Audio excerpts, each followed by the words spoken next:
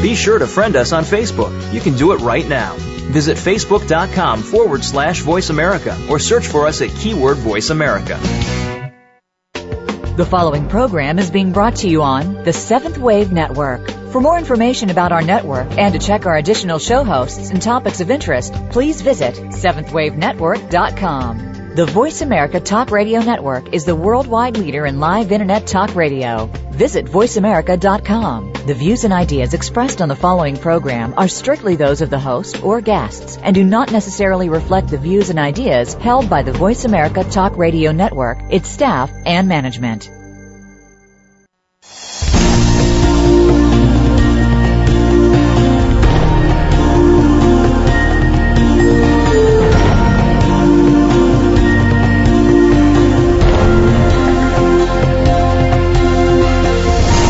Welcome to Awakening to Conscious Co-Creation with your host, Peter Tongue. This program will provide the groundwork you need to advance your awareness and be involved in the approaching transformation in consciousness. Now, your host, Peter Tongue.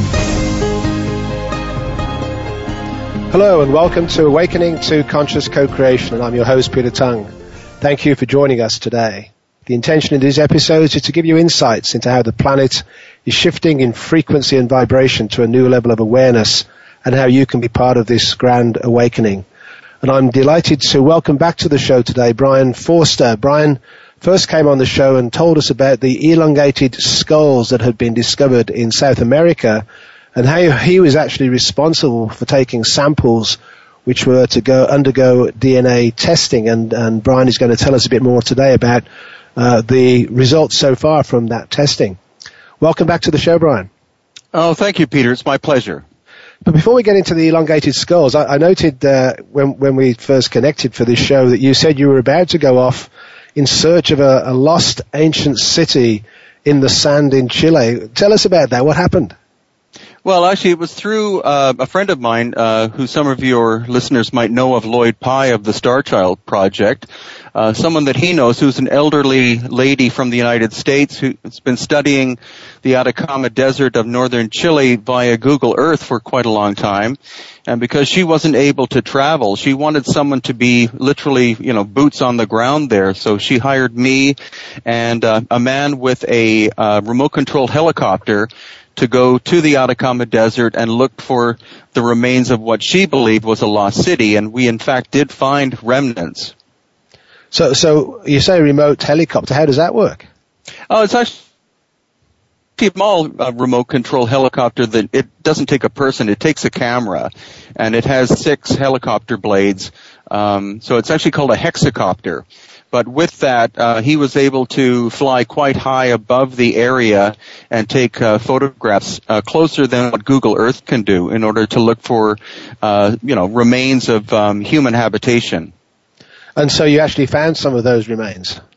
Yeah, we did. We actually stumbled across. We had a 4-wheel drive, and it was very rough going through dry riverbeds and things. But we started to find pottery, and it was obviously pre-Columbian.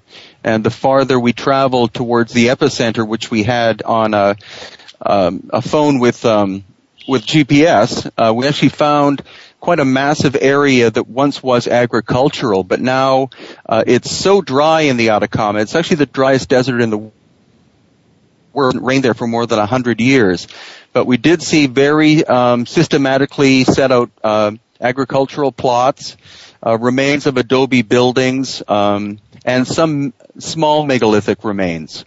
And the woman who hired you in the first place, what was she actually? What was her sense? What was she looking for? What was the point of this? Well, she actually believes that the site is at least 10,000 years old. And so I can't say exactly how old it is, but it would have to be at least 1,500 to 2,000 because that area of the Atacama actually was quite lush about 2,000 years ago. And because we saw remains of what would have been a population in the thousands, they would have had to have had major water systems running through the area. And now there's absolutely nothing. Not even a cactus grows there now. Wow.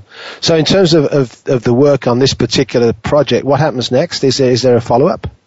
Through her, not really, but I've also recently been connected with a man called Jim Allen, and he believes that actually Atlantis, the city of Atlantis, existed, or something very similar to it, in the Altiplano of Bolivia, and that's directly east of where we were looking. In my work in Peru, what I'm always looking for are connections between the ocean and the highlands of Peru, because I believe that several thousand years ago there was a maritime civilization which was global in nature. And so in order to find connections between different sites within a country or even especially around the planet, you have to look at ancient roadways and remains on the coast and see if you can connect those with ones in the highland areas. It's an interesting life that you're leading right now, Brien. You're all over the place. Yeah. I honestly can't believe that I'm being paid to do this. It's amazing. Well, you've earned it. There's no doubt about that. So tell our listeners, because some of our listeners won't know anything about the elongated skull, so perhaps you could just give us a brief overview of the historical development of that. And then I'd love to hear an update on what you've actually discovered through the DNA testing. Sure. Well, my first trip to Cusco, Peru, which was the capital city of the Inca up until about 500 years ago, I noticed in a small museum that they had these very elongated, almost cone head-like skulls, which were listed as being Inca, and so no one in the museum could tell me anything about them. The more that I traveled around Peru, the more museums I found, and the more and more of them had examples of these elongated skulls. So that started my interest in them. And then through working with David Hatcher Childress, who's quite a famous, he asked me if I wanted to co-write a book. So what we did is we compiled all the information we could of where elongated human skulls existed around the planet, and started to look at connections, historical connections between them. And so that book was published a little over a year and a half ago. And since then, I've just been looking more and more at every megalithic site that I find in Peru and Bolivia. I always try to see if there's a museum attached to it and see if there are elongated skulls in those museums. And is there generally? Yeah, the trend that I'm finding is that any place where you find megalithic remains, and of course by megalithic I mean large stones, and in general they tend to be very tight-fitting construction.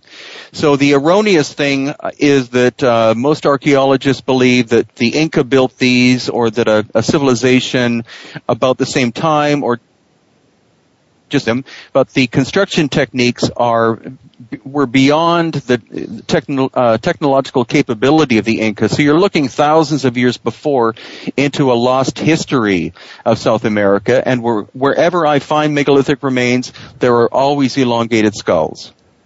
And so you actually got the job of taking the samples directly from the skulls for the DNA testing?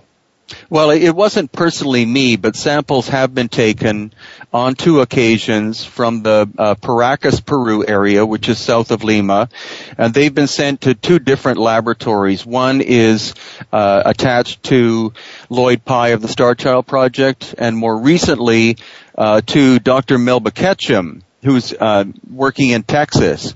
And so the 2 of them are presently working on the samples, but what most people don't realize is because these samples are at least 2,000 years old, they're of the DNA. And so we need the most highly sophisticated equipment in order to be able to do the analysis. So in terms of taking the DNA samples in the first place, what were they hoping to discover? What were they looking for in the DNA samples themselves?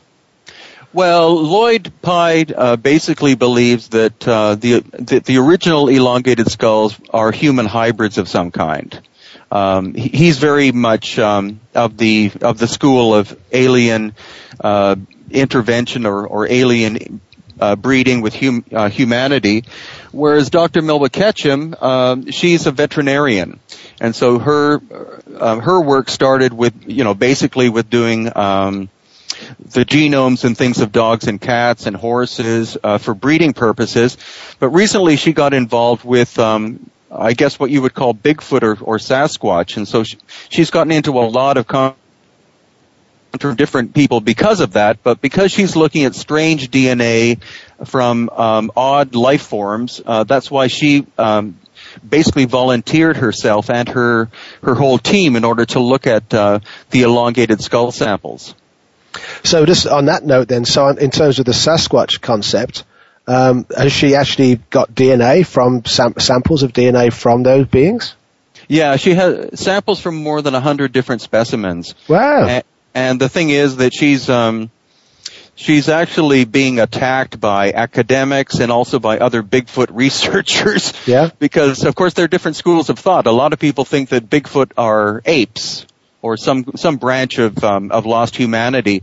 But what she's found is that, at least from her results, is that Bigfoot are very closely related to us on the female side. On the male side, there's anomalous DNA which doesn't fit the database at all. So I'm very happy that she's doing the work, but she's having a lot of difficulty just in daily life from her own research.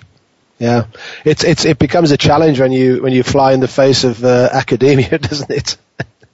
Well, yeah, in so many different ways. And the thing is that, of course, people want to know this stuff, but as soon as you actually present the evidence, then in a lot of cases you get a complete dismissal. I mean, people want to find the ruins of Atlantis, and when you can show them stone structures which could be 12 to 15,000 years old, in general, people just automatically dismiss it. They say it's impossible. So what are the initial findings on the DNA from the elongated skulls? Well, it's very preliminary at this point, but it's going through a series of different tests if these are 100% human. And so that's the analysis being done right now. And so once those results come out, then those results will be compared with the global genetic database. And then from there, we'll be able to find out whether they're 100% Homo sapien or not. And then if they aren't, then the next step would be to find out if they're related at all to humanity or apes, and if not, then of course it'll be stage after stage from that point on. And for someone who's been completely embracing this energy and being in these sites, the megalithic structures, the elongated skulls, what's your own sense of who they are? Well, I'm trying to do this from a scientific perspective, so I don't like to give too many opinions, but I think clearly from the work that David Childress and I did of seeing this as a global phenomenon, averaging about 2,000 years ago, cranial deformation that was done in many cultures around the world, they were trying to duplicate or replicate the look of someone who did exist and probably naturally had elongated skulls. So I think we're looking at a lost period of humanity. And the fact that people tried to replicate it suggests that there was something very positive about those beings with elongated skulls. Well, the thing is that in every culture, whether it was in possibly Egypt, but definitely in South America, Central America, parts of Europe, and Africa, it was only the royalty that did cranial deformation. And so, being of the blue-blooded class, they were trying to replicate what their ancestors looked like. And so their ancestors clearly were very curious beings of some kind. Wow, interesting. So it's going to be fascinating how this unfolds, isn't it? Oh, very much so. So if indeed they're not pure human form, then the DNA may or may not be recognizable according to what we know from other sources. Well, exactly. The main thing is to compare the DNA with modern day humanity, with different racial traits, etc. And if it doesn't fit with that blueprint, then you go backwards evolutionarily into the apes and the earlier forms of humanity. And if you don't get perfect matches there, then it will get more and more curious, because if you were ever to have a close genetic extraterrestrial mating with humanity, you would wind up with certain sections of the genetic code not matching anything on Earth. I mean, that's just pure logic. But I don't like to speculate too far at this point, and not until we get the actual results peer-reviewed. We'll stay tuned for that one as it unfolds, Brien. Thanks for that. We're coming up to our first break. It's Peter Tung for Awakening to Conscious Co-Creation.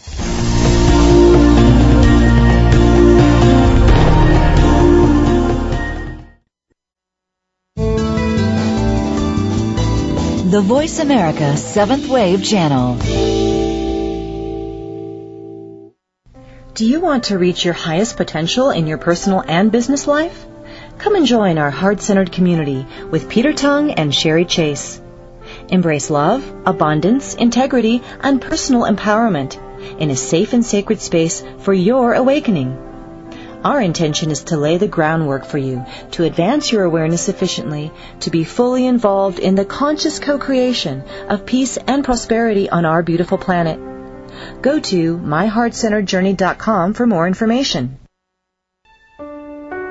We all want peace. We all desire a more meaningful life. We work hard to achieve these things, but at what avail? The key is authentic living with Andrea Matthews. Andrea will interview some of the great spiritual experts of today and will provide wisdom to help you raise your consciousness to the level of your own I am. Your authenticity can give you miraculous gifts, but you have to know how to get there.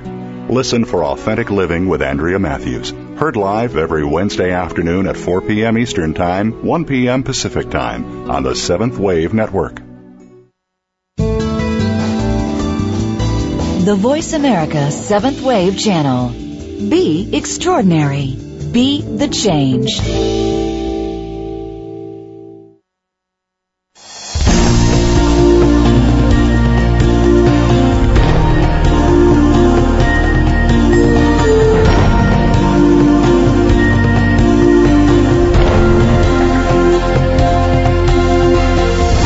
You're listening to Awakening to Conscious Co-Creation with Peter Tung. If you have a question for Peter or comment on this series, please send an email to descendingdove@gmail.com. That's descendingdove@gmail.com. Now back to our program. Welcome back to Awakening to Conscious Co-Creation with your host, Peter Tung. Just a reminder to go to my website, www.petertung.com. There's all sorts of information there, my April newsletter, for example, and also all of the radio shows archived for your interest, almost 200 shows now over the last 3-4 years. And also to www.myheartcenteredjourney.com and to our Ambassadors of Light program, where we have a class every couple of weeks. There are meditations there for you to enjoy. So please check out www.petertung.com and www.myheartcenteredjourney.com. I have with me today Brien Foerster, who is a global adventurer now in terms of looking at ancient civilizations and the elongated skulls. And Brien, I know you have a lot of information about the Incan civilization and the recognition that civilization actually goes well back before the Incans in Cusco and the Sacred Valley in that area. So just let our listeners know a little bit about that. Well, exactly. The thing is that anyone who visits Cusco wants to go to Machu Picchu, etc., but, mainly Machu Picchu, is that there is such a difference in construction done by the Inca over quite a narrow period of time, about 300 years. And on my first trip there, I was questioning my guide about that, and he had no answers, because you have everything from precision construction right next to it. And so it's been over the course of 7 years that I've been unraveling this mystery, and what seems very clear is that the Inca, in fact, inherited the city of Cusco, that it was a city in ruins, and that the Inca, when they first arrived there about 1,000 years ago, they found the remains of a megalithic city. In fact, the name Cusco means the city of stone. And the Inca were not all that great at stone construction. They mainly worked with adobe mixed with field stone and things like that. So what we find in Cusco and at Machu Picchu are remnants of a much older, much more technologically sophisticated culture. So tell us about that culture. What have you discovered about them?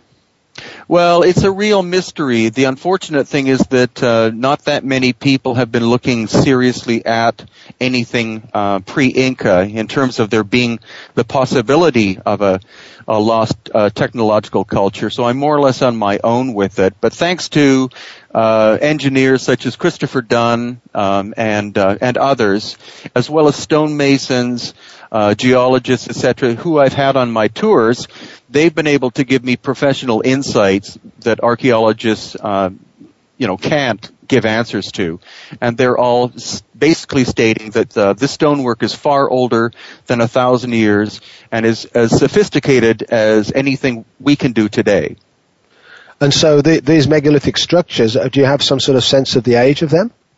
Well, through the work with Robert Schoch, who some might know as the man who's been able to redate the Sphinx of Egypt at being at least 7,000 or 8,000 years old, I think we're looking back either at the end of the last ice age or before the end of the last ice age. So we're looking 12,000, maybe even 15,000 years ago. And both Robert Schoch and Christopher Dunn have both been on this show, so I know their work. And Christopher Dunn, obviously as an engineer, knows a great deal about the hard stone and how the technology was done in Egypt to somehow create these incredible structures of great precision with this very hard rock. So are we talking about similar technology in South America? Well, the fun thing is that having been with Chris Dunn for more than 2 weeks looking at this, and Chris has been to Peru and Bolivia more than 3 times, I think, he's kind of perplexed because what he's used to in Egypt is finding actual evidence of stoneworking technology like saw cuts, precision drill holes, things like that relative to the technologies we have today. But in Peru, there isn't so much in terms of being able to find the actual tool marks, and so we're looking more into theoretical ideas and theoretical engineering, basically the ability to manipulate matter, and my analogy to that is being able to take hard stone like granite, convert it temporarily into the texture of marshmallows, and then rehardening it again. As strange as it sounds, but that's the latest engineer I brought, Mike Mahar. He seriously looked at it from that perspective. He said they must have had vibrational technology that was able to manipulate the molecular construction of stone, and we can't do that. Wow. And in Egypt, I know one of the considered to be the most important elements of the work there is to do with sound frequency. Is there any indication that that's true in South America as well? It's exactly the same thing. And I think also what we're looking at is when people visit Egypt and go into the Great Pyramid, or when they go to Machu Picchu or other of these ancient megalithic sites, there still is a vibratory quality to these places. They were designed in terms of harmonics by these ancient builders, and that's why they're great places still for meditation, because there is residual energy emanating from the structure or emanating from the ground and reacting with the structure. And the megalithic structures, let's say in the Sacred Valley that you have experienced yourself and been amongst, are they interconnected from one structure to another through the valley or through Machu Picchu? Is there a sort of ley line connection between the structures? Well, actually, that's a great question. The thing is, this November, or actually late October, I'll be traveling with Hugh Newman of Megalithomania and England. Glenn and Cameron, and they're going to look specifically for that relationship. No one's looked at that in Peru as far as I know. So this will be a really interesting trip. And the important thing about every one of the tours that we do is each one is a scientific and exploration. We don't simply recycle the same tour over and over. We always bring new experts in who have never been to these sites so that we can look at them from a more holistic point of view. So that'll be very interesting to see what, and Glenn has also been on the show, as has Hugh Newman, so it's interesting, this thread flowing through, and I know Glenn is an excellent dowser who has an understanding of the ley lines, certainly in the UK, so it'll be interesting what he comes up with. Oh yeah, definitely. So in terms of these structures, and I know that you are about very soon to go on a trip to Egypt, because you're actually going to be looking at comparisons between the structures and the technology in Egypt and in South America. So tell our listeners a little bit about that journey you're going on. Well, it's quite incredible because Stephen Mailer, who's an expert on the oral traditions of pre-dynastic Egypt, and also Christopher Dunn, who has written 2 books about Egypt. One is called The Giza Power Plant, and the other is Ancient Technologies of Egypt.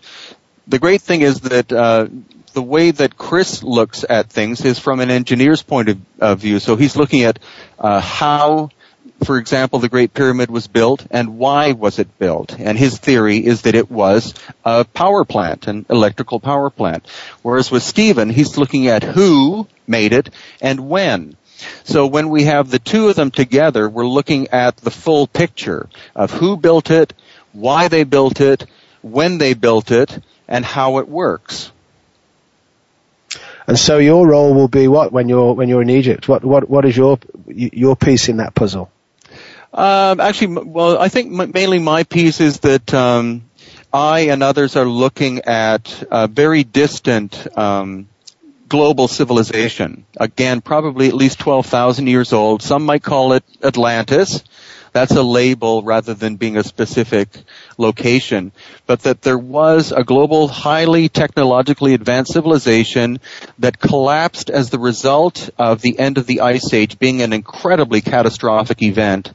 And that most of who they were has been wiped off the surface of the earth, except for some of these megalithic remains, as well as an innate sense that a lot of us have, that our history goes back a lot more than 6,000 years as a sophisticated people. So one of the interesting things for you when you're in Egypt will be this whole notion that Akhenaten and Nefertiti in some way mimicked the elongated skulls that you've actually discovered in South America. So they also were in some way connected with that awareness. Well, definitely from the writings of Stephen Mailer, what was unique about Akhenaten was that he wasn't the first of the Egyptians to go to the concept of one central deity. He was actually going back to a very ancient pre-dynastic belief, and that's the concept of Aten, and that's why he was called Akhenaten. So that's intriguing, but a lot of people believe that the ancient Egyptians had elongated skulls, but so far, as far as I know, no actual elongated skull has been found. But it's everywhere in the Amarna period art. You see it in the sculpture, you see it in the relief carvings of these people with enormously elongated heads. And so the question is, where did that concept come from? And that's one of the main focuses of my trip to Egypt. And the fact that seems to have been a time when Akhenaten was actually creating a pretty significantly positive civilization at that time, that they incorporated, at least symbolically, those elongated skulls. Yeah, well, the important thing about Akhenaten was that he wanted to return to the concept of Aten, which was back to the central god, the central deity, whereas Egypt had fallen into very much philosophical decay. And so you had the Amen priesthood in control of everything. And so Akhenaten wanted to go back to a more pure sense of reality and philosophy, and that's why he and his family were murdered by the Amen priesthood, because basically it's the same thing that happened to Jesus. You know, this very brilliant person arrives, wants to unify, wants enlightenment for everybody, and then you have this priestly class who say, no, you have to go through me or through us in order to be enlightened. And that's exactly what we're going through now. We're going into a period of complete freedom of thought and freedom of expression. Thank goodness. Yeah, even though governments want to suppress it, they can't. It's, the genie's already come out of the bottle. It feels that way, doesn't it? Thank goodness. Oh, definitely. We're coming up to our second break, Brien, so we'll take that now. It's Peter Tung for Awakening to Conscious Co-Creation.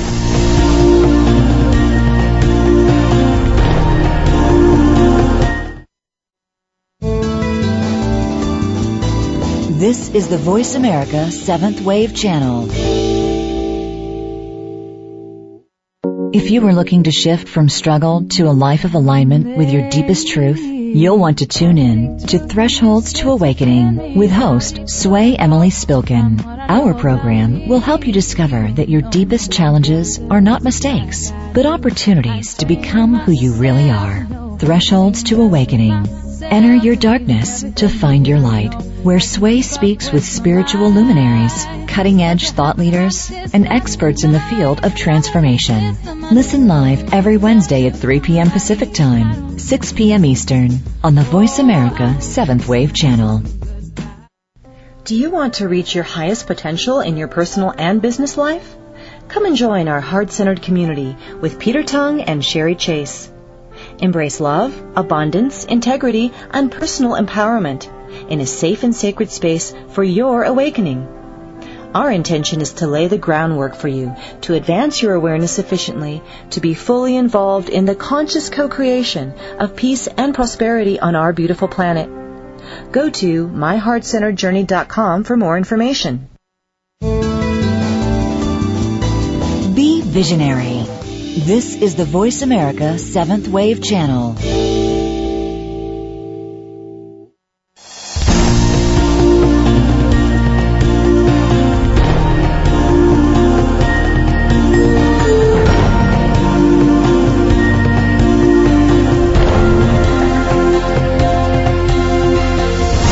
You're listening to Awakening to Conscious Co-Creation with Peter Tung. If you have a question for Peter or comment on this series, please send an email to descendingdove@gmail.com. That's descendingdove@gmail.com. Now back to our program.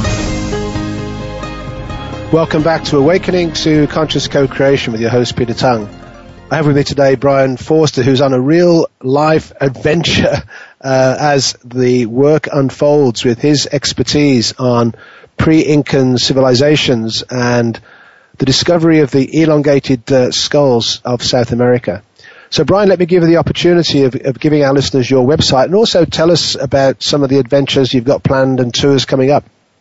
Okay, thank you. My website is www.hiddenincatours.com, and my wife and I do 3 or 4 major tours a year. We don't want to do more than that because, as I said earlier, each one is an adventure. We never replicate or copy an earlier one. So in August we have Lloyd Pye of the Star Child Project, and he'll be here looking at the he'll be coming to Peru to look at the elongated skulls.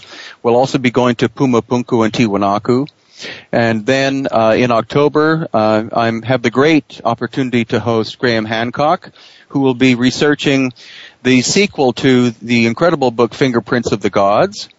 And then after that, we have Megalithomania with Hugh Newman, and that will be again in Peru and Bolivia, looking at the megalithic sites, but also at the relationships through ley lines, energy, and things like that. And you're off to Egypt next weekend.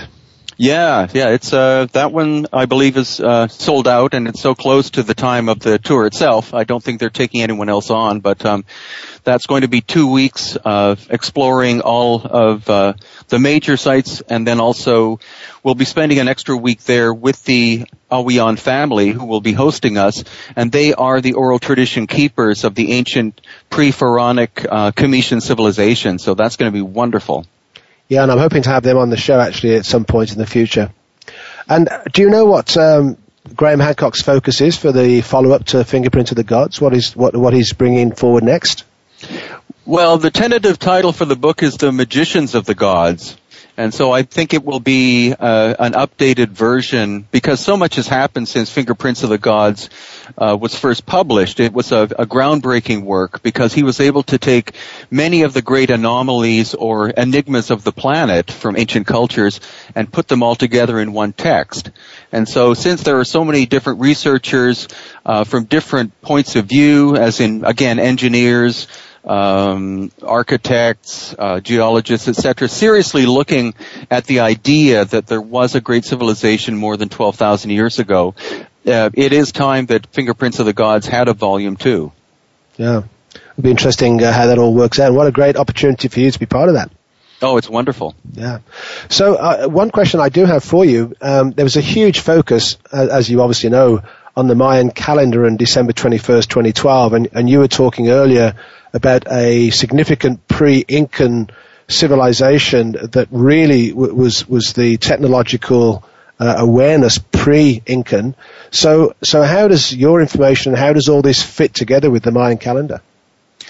Well, the thing is, I'm very thankful and grateful in the fact that ever since I was quite a young child, I've been actively involved with indigenous people, mainly Native American people. And so I have a lot of contacts with people who are the Maya, people who know the actual Mayan elders, the keepers of the calendar, etc. And so what they were saying 6 months before the calendar supposedly end is that they were deeply offended by all of these Western writers who were writing these books, these fearful books about the end of the world. And what they said is that the whole concept has been taken out of context. They never spoke of the end of the world. They speak of the world being an age. So it was the end of an age because they like most indigenous people talk about cycles of time. And so December 21st, 2012 was the end of a cycle. And rather being this destructive thing, it's actually the end of a negative period. And we're now in the birthing pains of a wonderful period of time. The other thing is that the Maya did not invent the calendar. It probably came from the older Olmec civilization. Now, the Olmecs also had elongated skulls, but they in turn supposedly inherited from an even older civilization. So there's much more to that calendar than simply being, the so-called Mayan calendar. And I guess each of these civilizations, each of these cultures puts their own spin on whatever is there in the first place that they discover. Yeah, well, hopefully, we always hope that information is handed down in its purest form, but since it's going from one person to another person through decades, centuries, and then millennia, there probably is interpretation. But the most unfortunate thing is the fact that some people have taken, in modern times, little bits of that information and fabricated their own story. And that's what's offended the Mayan elders, is the fact that people wrote very fearful books about the end of the world, and it never was the end of the world. So a question for you in terms of obviously the research you've done and the very close connection you have with these ancient civilizations and your awareness of that.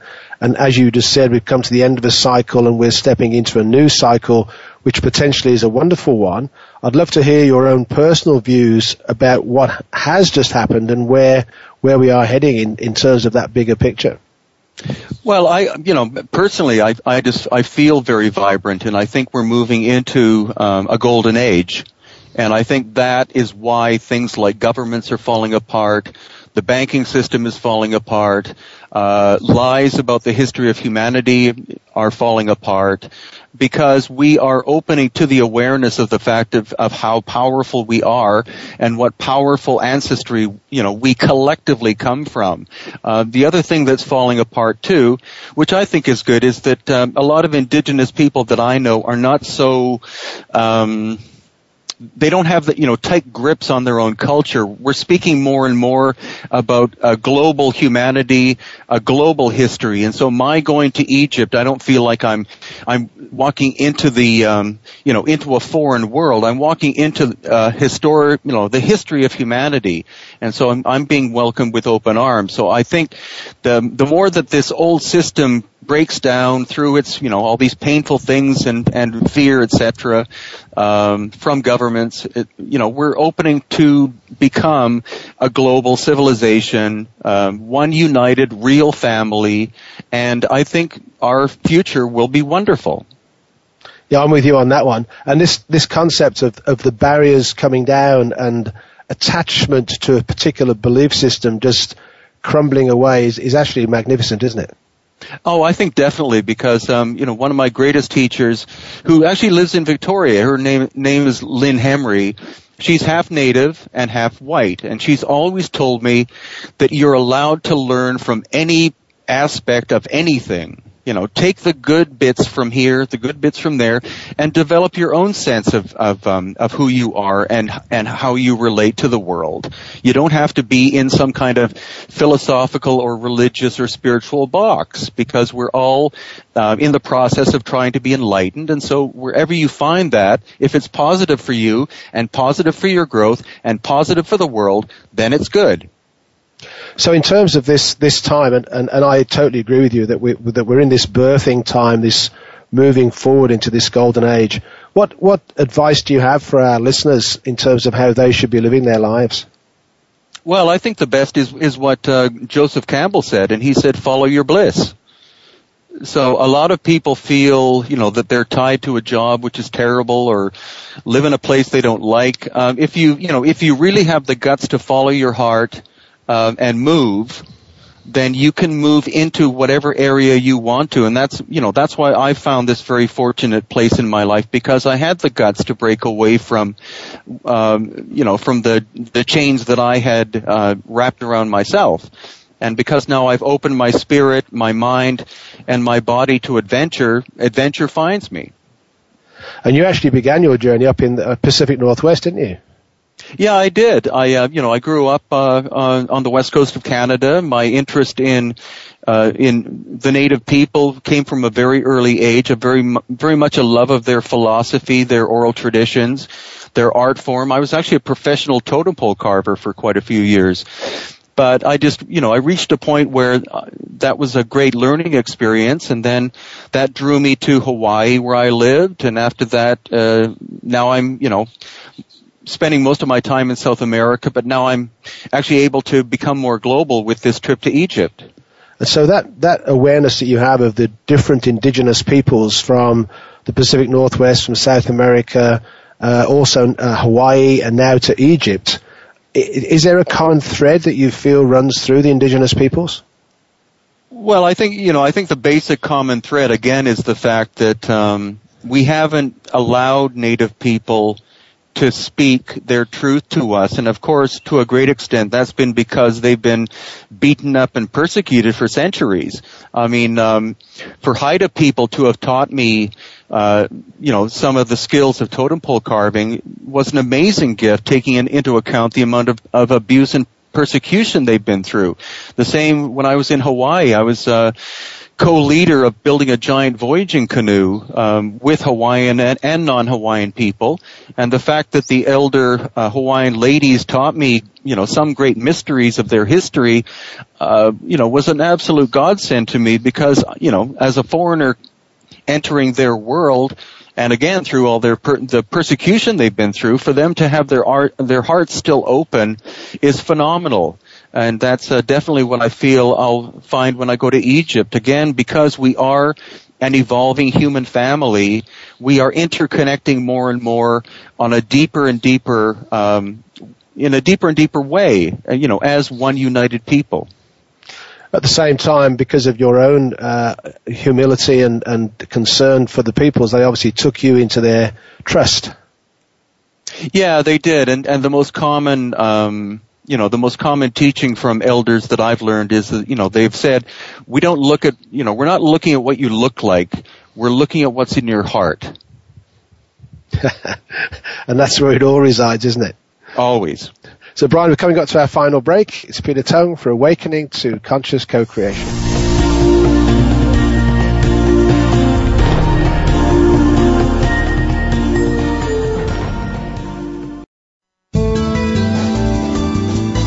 The Seventh Wave Channel on the Voice America Network. Do you want to reach your highest potential in your personal and business life? Come and join our heart-centered community with Peter Tung and Sherry Chase. Embrace love, abundance, integrity, and personal empowerment in a safe and sacred space for your awakening. Our intention is to lay the groundwork for you to advance your awareness sufficiently to be fully involved in the conscious co-creation of peace and prosperity on our beautiful planet. Go to myheartcenteredjourney.com for more information. Many of us make choices in our lives based on how others react. But what should really matter is making our life choices based on what we intuitively feel. By tuning in to The Mystic and the Mystery with Inspired Intuition hosts Beth Porozhik and Christine McIver, you'll receive the tools and inspiration you need to do just that. Your fears do not have to drive you, and you are naturally intuitive, creative, and whole. By believing in yourself, you can live the life you've been longing for. Listen for The Mystic and the Mystery every Wednesday at 5 p.m. Eastern Time, 2 p.m. Pacific Time on the Voice America 7th Wave channel. Invite meaning and inspiration to your life. This is the Voice America 7th Wave channel.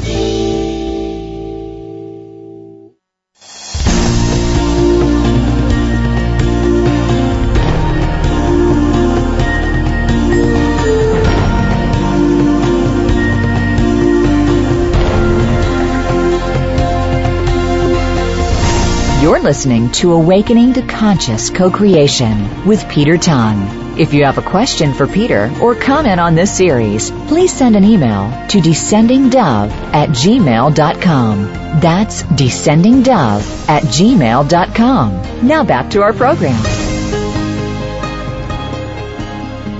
Welcome back to Awakening to Conscious Co-Creation with your host, Peter Tongue.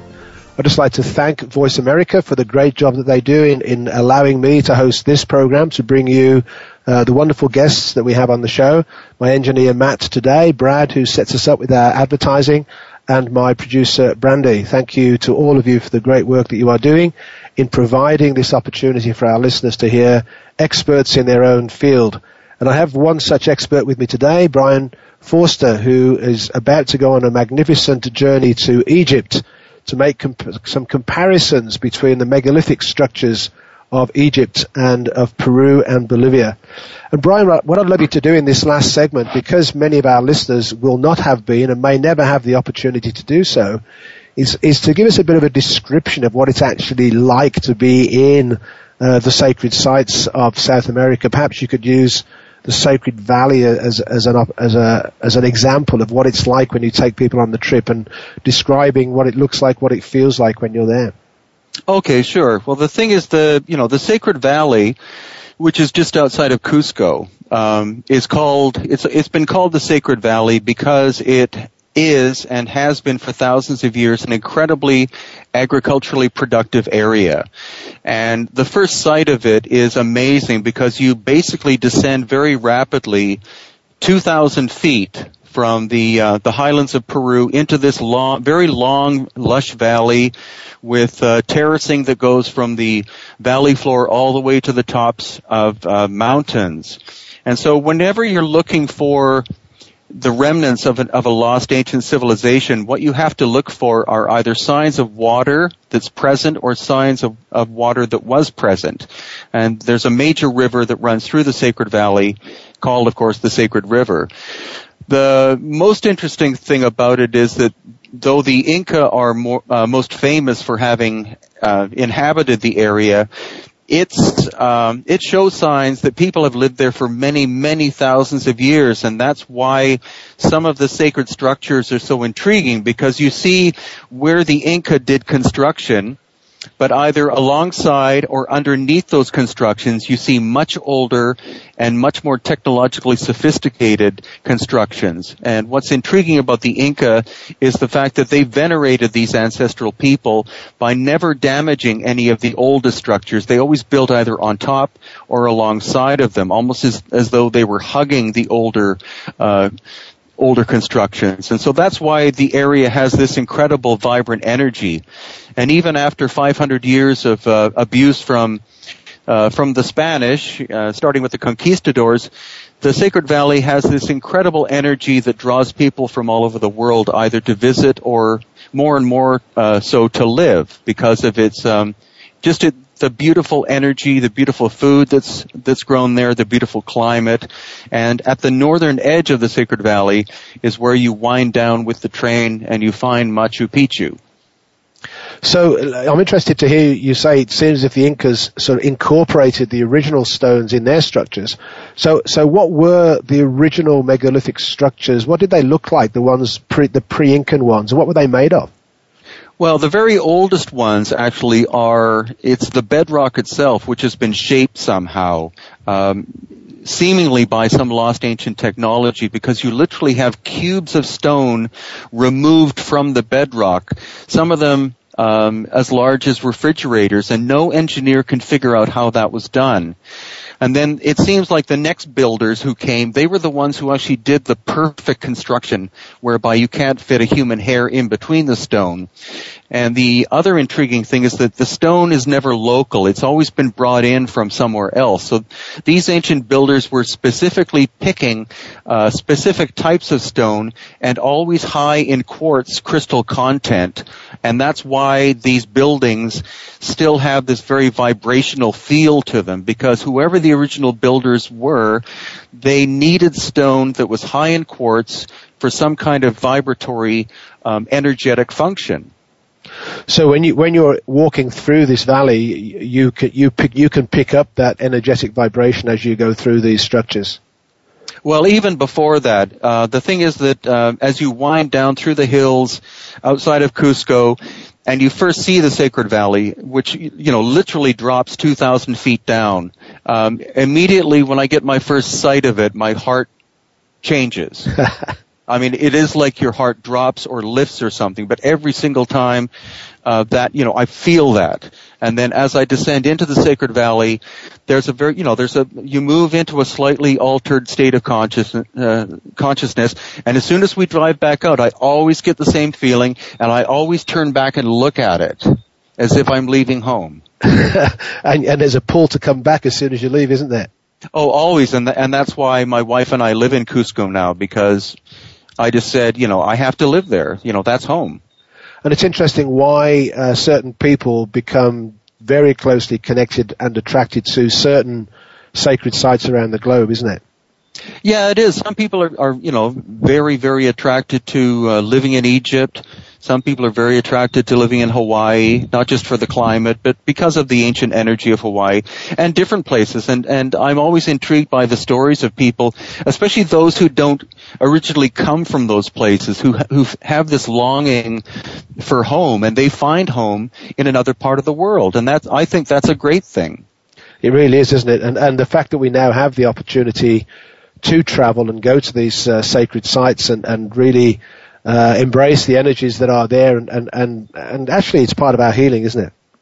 It is, and also more and more what I see is that people are being of use to the places. I mean, like that I think is my function in Peru. I don't do tours because I want to run a business. I want to share with everybody what it is that I'm learning from the old people. And that's why I write the books, and that's the sole reason I'm on Facebook, is to share what I know, because I'm making a good living at this, so I want to spend a good portion of my time freely sharing this information to people who either can't afford to buy my books or can't afford to come on tours, because it's our information. It's not my information.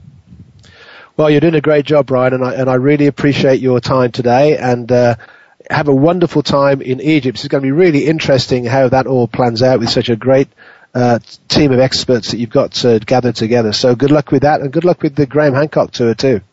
Okay, thank you very much. It's been an absolute pleasure. And mine. So, Brien, just give us your website again before you go. Sure. It's www.hiddenincatours.com. Thanks so much, and thanks for your time today. My pleasure. So Brian's got some really interesting events coming up, and I will be keeping my finger on the pulse of how the elongated skulls story opens up, how this connection between South America and Egypt develops. And my guest next week is Maria Wheatley, who is an expert on the ley lines running through England and specifically connected to the Avebury Stone Circle.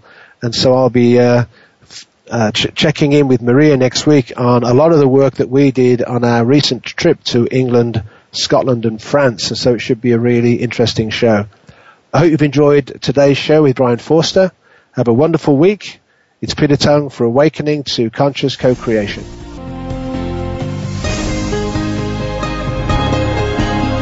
We hope that you found this week's show to be enlightening and inspiring. Please join host Peter Tung for another edition of Awakening to Conscious Creation next Wednesday at 3 p.m. Eastern Time, noon Pacific Time on 7th Wave Network.